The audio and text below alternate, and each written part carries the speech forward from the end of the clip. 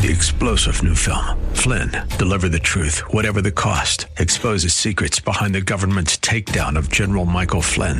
Flynn knew what the intel world had been up to. He ordered the first audit of the use of contractors. This set off alarm bells. He told the truth. He was the most dangerous person for Donald Trump to hire. They had to get rid of Flynn. Flynn, deliver the truth, whatever the cost. Available now. Watch it today. Go to salemnow.com. salemnow.com. WTBN, Pinellas Park.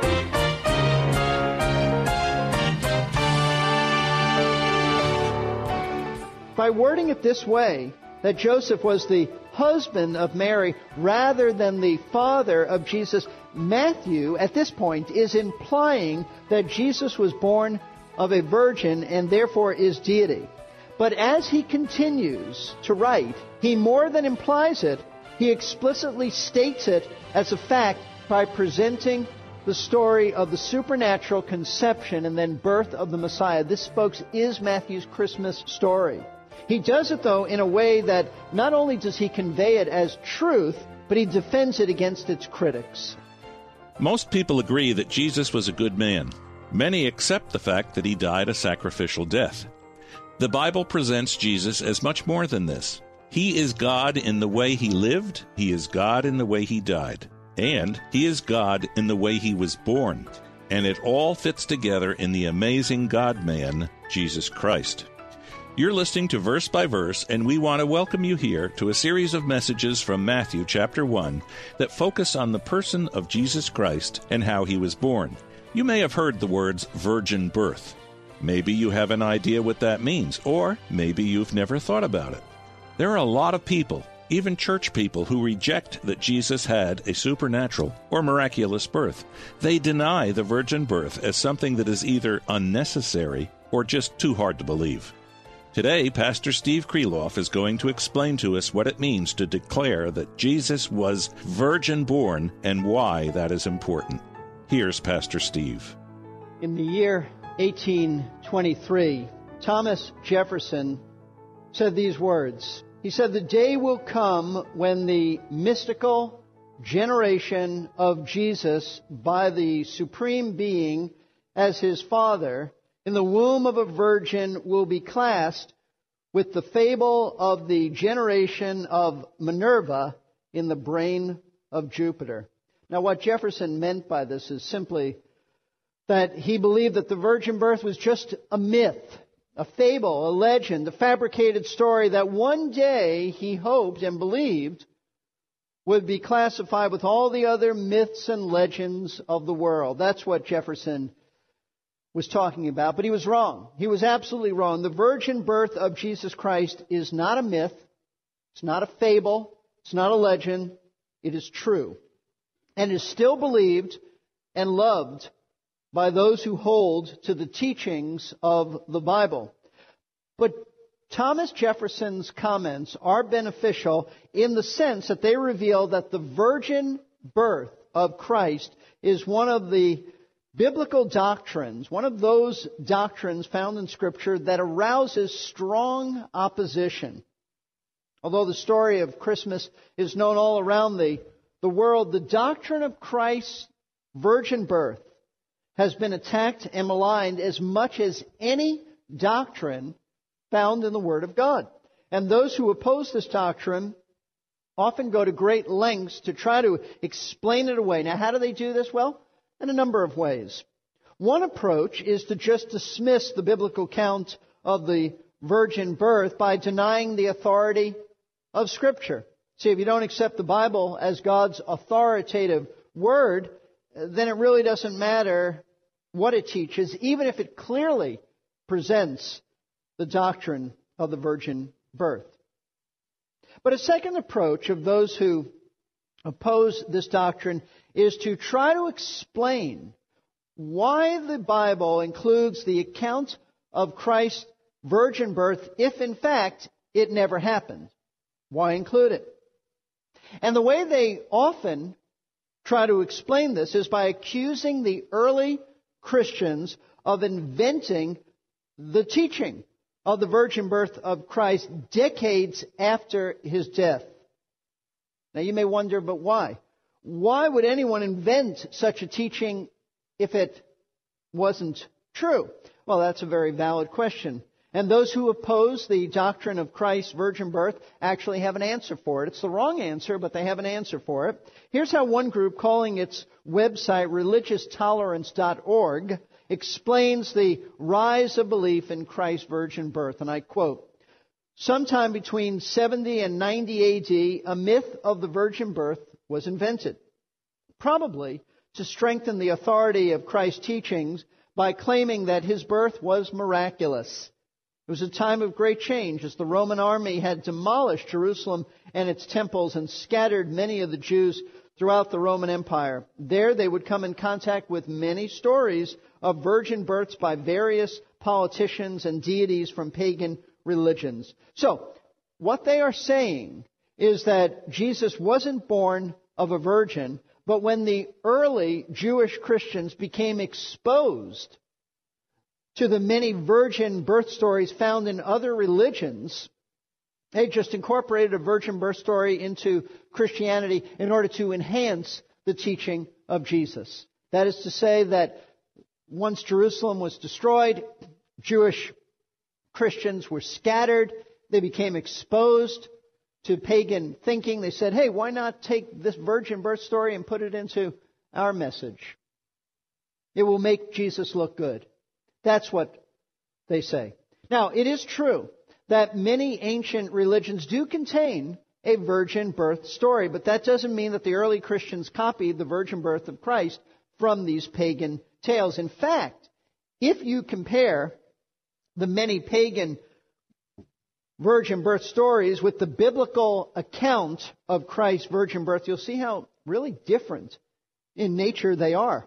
Stories from ancient religions, folks, virgin birth stories are weird. They're bizarre. Many times they're crude. For example, the Babylonians believed that Tammuz was conceived by a sunbeam. Buddha's mother is said to have conceived him the moment she saw a great white elephant enter her stomach. Hinduism believes that Vishnu, after being reincarnated as a fish, a tortoise, a boar, and a lion, entered the womb of Devaki and was born as her son Krishna. Even Alexander the Great was believed by some to have been virgin born by Zeus using a snake to impregnate his mother Olympias. So even though these virgin stories smack of silliness and fantasy, we do have to admit that the story of a virgin birth in a religious context is not unique to Christianity.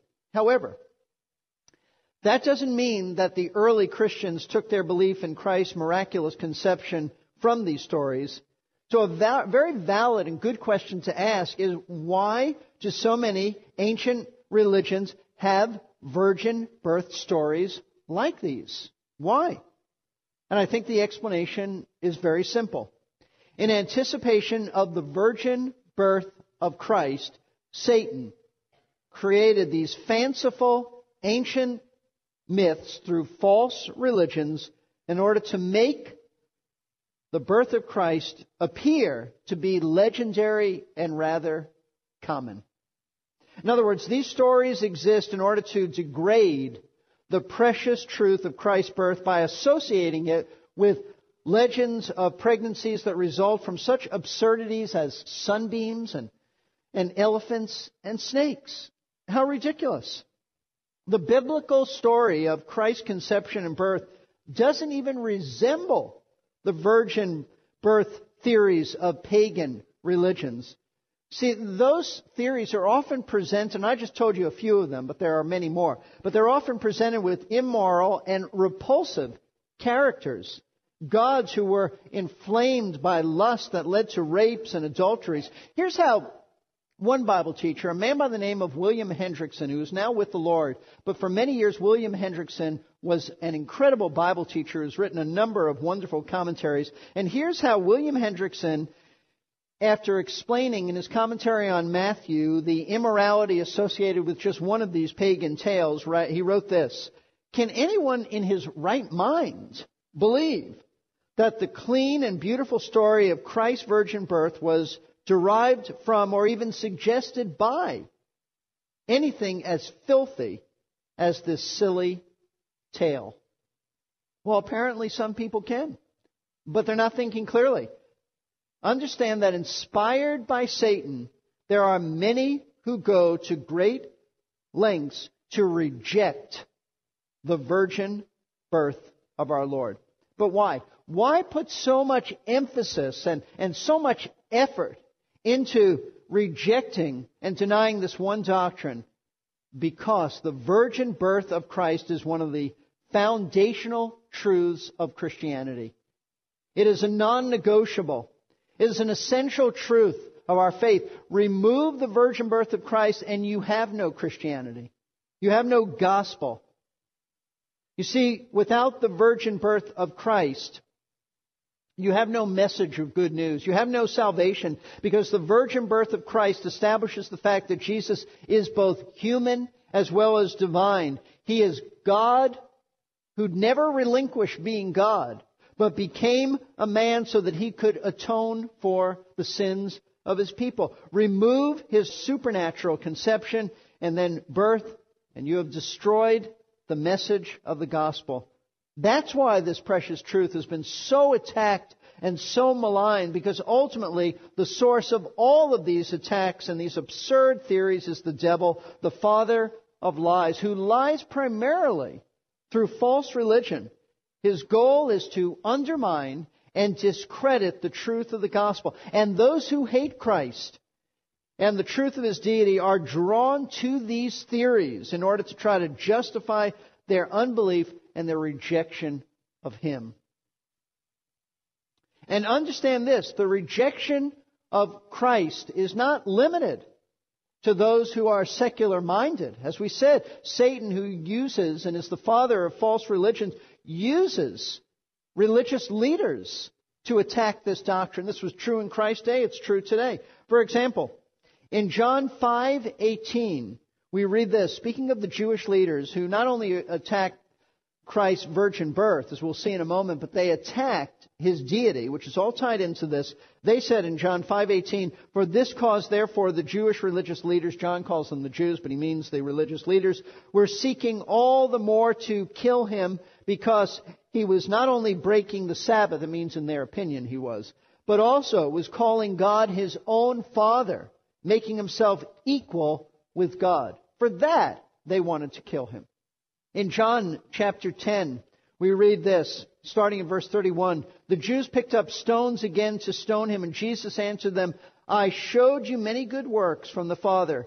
For which of them are you stoning me?' The Jews answered Him, 'For a good work we do not stone you, but for blasphemy, and because you, being a man, make yourself out to be God.'" They were incensed with that a man is God, and yet that is absolutely true. God became a man.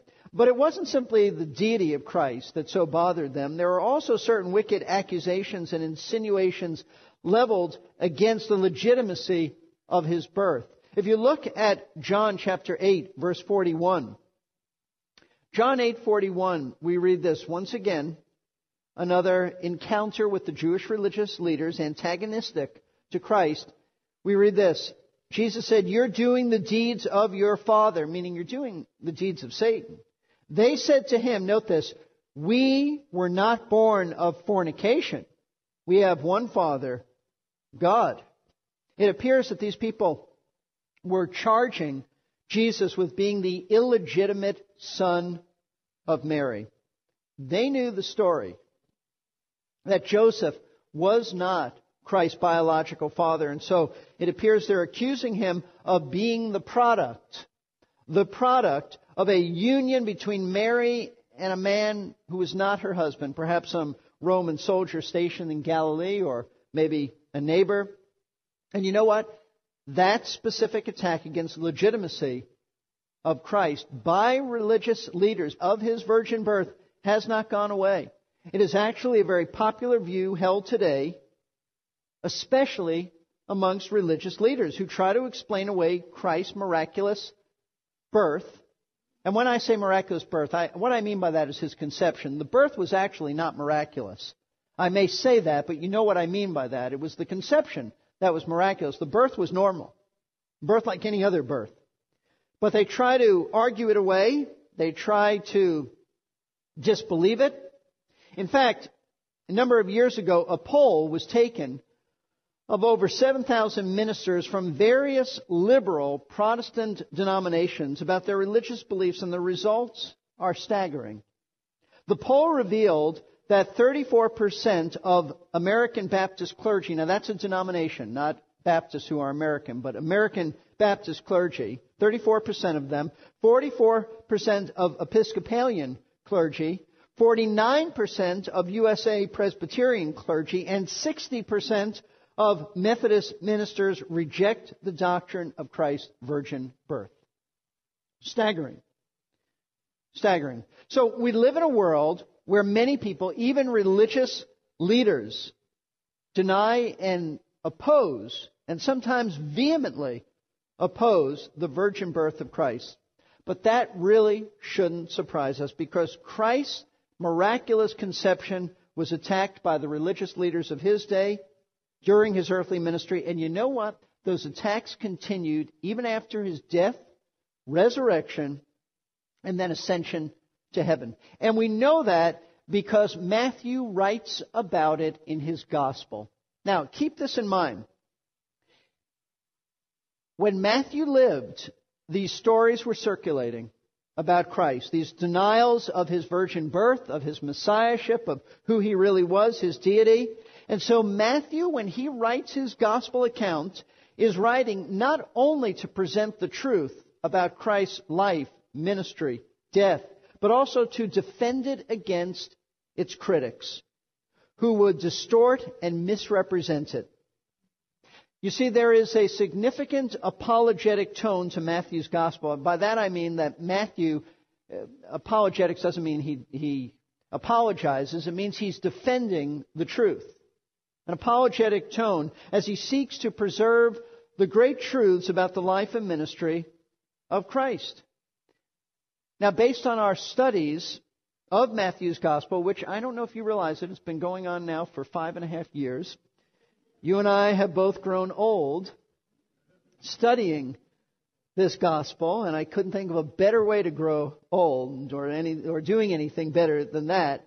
But we've seen in our studies from Matthew that Matthew's overall purpose and theme and objective in his gospel account is to present primarily to the Jewish people, the Jewish readers, that Jesus is really Israel's legitimate Messiah and King. This is an evangelistic book, as well as a book that strengthens our faith. That's why he opens, if you look at Matthew chapter 1, he opens the book with the genealogy of Christ. Notice the very first words of the Gospel of Matthew, the very first words of the New Testament. The record of the genealogy of Jesus the Messiah, the son of David, the son of Abraham.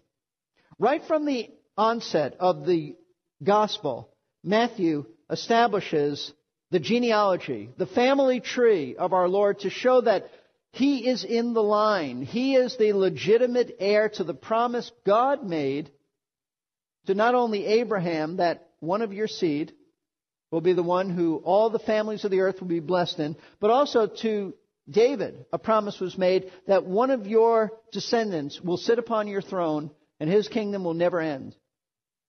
He will be a king like you, but far greater. He'll have an eternal kingdom. So Matthew's point is to say Christ has the royal credentials to be king. And as you go through this, and we won't take the time, but as you go through the genealogy, you see that this man begat this man who begat this man who was the father of this man who was the father of this one who was the father of this one. But then a curious thing occurs. You come to verse 16, and it's different.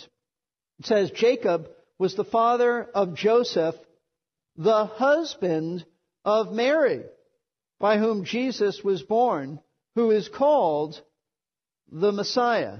By wording it this way, that Joseph was the husband of Mary rather than the father of Jesus, Matthew, at this point, is implying that Jesus was born of a virgin and therefore is deity.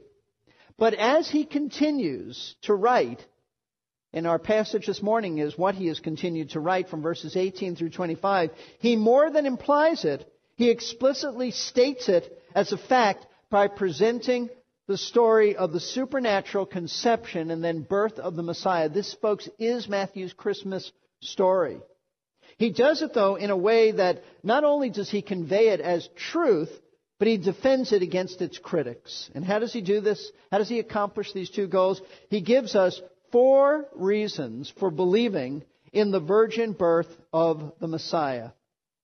These are substantial reasons. This is why you and I can have conviction about this.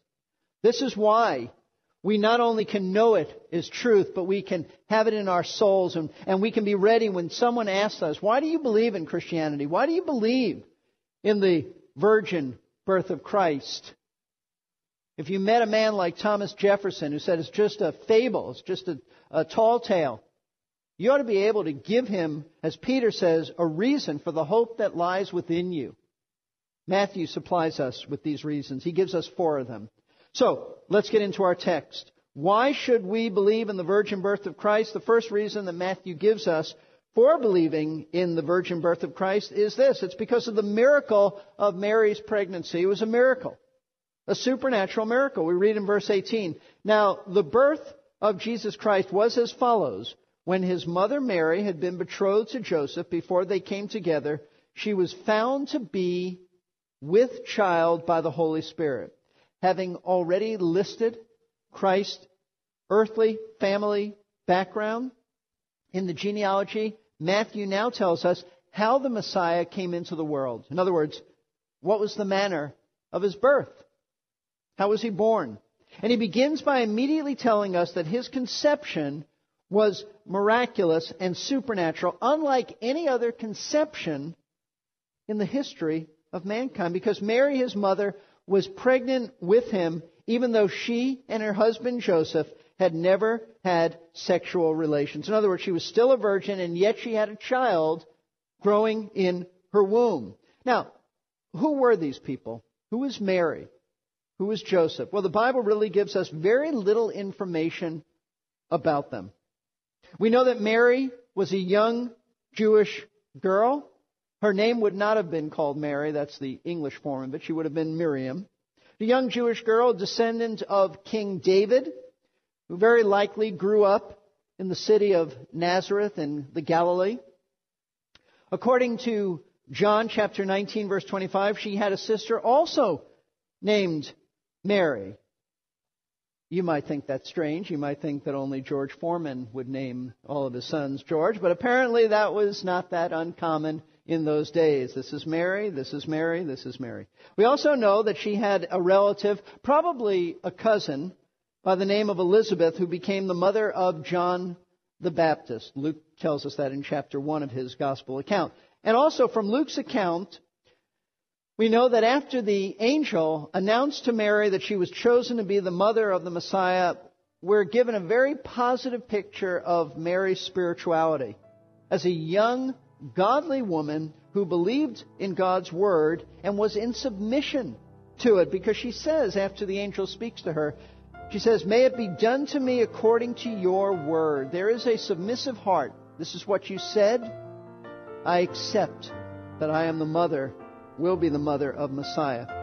It's not a fable or a legend like in one of those myths out of prehistoric times. Nobody made it up to make Jesus look more special. It's the absolute truth from God's Word. It's a vital part of the gospel. Maybe you've never thought about it. Well, I hope you understand more clearly the doctrine of the virgin birth. Even more important, I really hope you believe because the Bible teaches it, and it is one of the essential doctrines of the Christian faith. Thanks for listening in today to this very important message from God's Word. Today's broadcast of Verse by Verse is available for download at our website, versebyverseradio.org. You can find nearly all of our broadcasts posted there at no charge. Download as many as you like. Think about signing up for the Verse by Verse newsletter. You can sign up online to receive it, or just give us a call and request it by phone. The number to call to order the newsletter is 727-239-0306. Once again, the web address is versebyverseradio, all one word, .org. Finally, we would like to thank those of you who are partnering together with Verse by Verse through your prayers and financial gifts. Most of our resources are available free of charge. Our goal is to provide biblical instruction and spiritual encouragement to as many people as we can. Partners like you let us do that. We really thank you for your help. That's all for today. Tune in next time on Verse by Verse. Weekdays at 1 p.m. 3-star General Michael J. Flynn, head of the Pentagon Intelligence Agency, knew all the government's dirty secrets. He was one of the most respected generals in the military. Flynn knew what the intel world had been up to. He understood its funding. He ordered the first audit of the use of contractors. This set off alarm bells. The explosive new documentary, Flynn, Deliver the Truth, Whatever the Cost, uncovers the facts behind this scandal. Flynn told the truth. He was the most dangerous person for Donald Trump to hire. I find out the worst enemy that I'm going to face in my life is right here in America. They took my assessment and they wanted me to change it. And I was like, I'm not changing it. They had to get rid of Flynn. With in-depth interviews, archival footage, and never-before-seen personal records of the man behind the headlines. I just felt like I was drowning. Flynn, Deliver the Truth, Whatever the Cost. Available now. Watch it today. Go to salemnow.com. salemnow.com.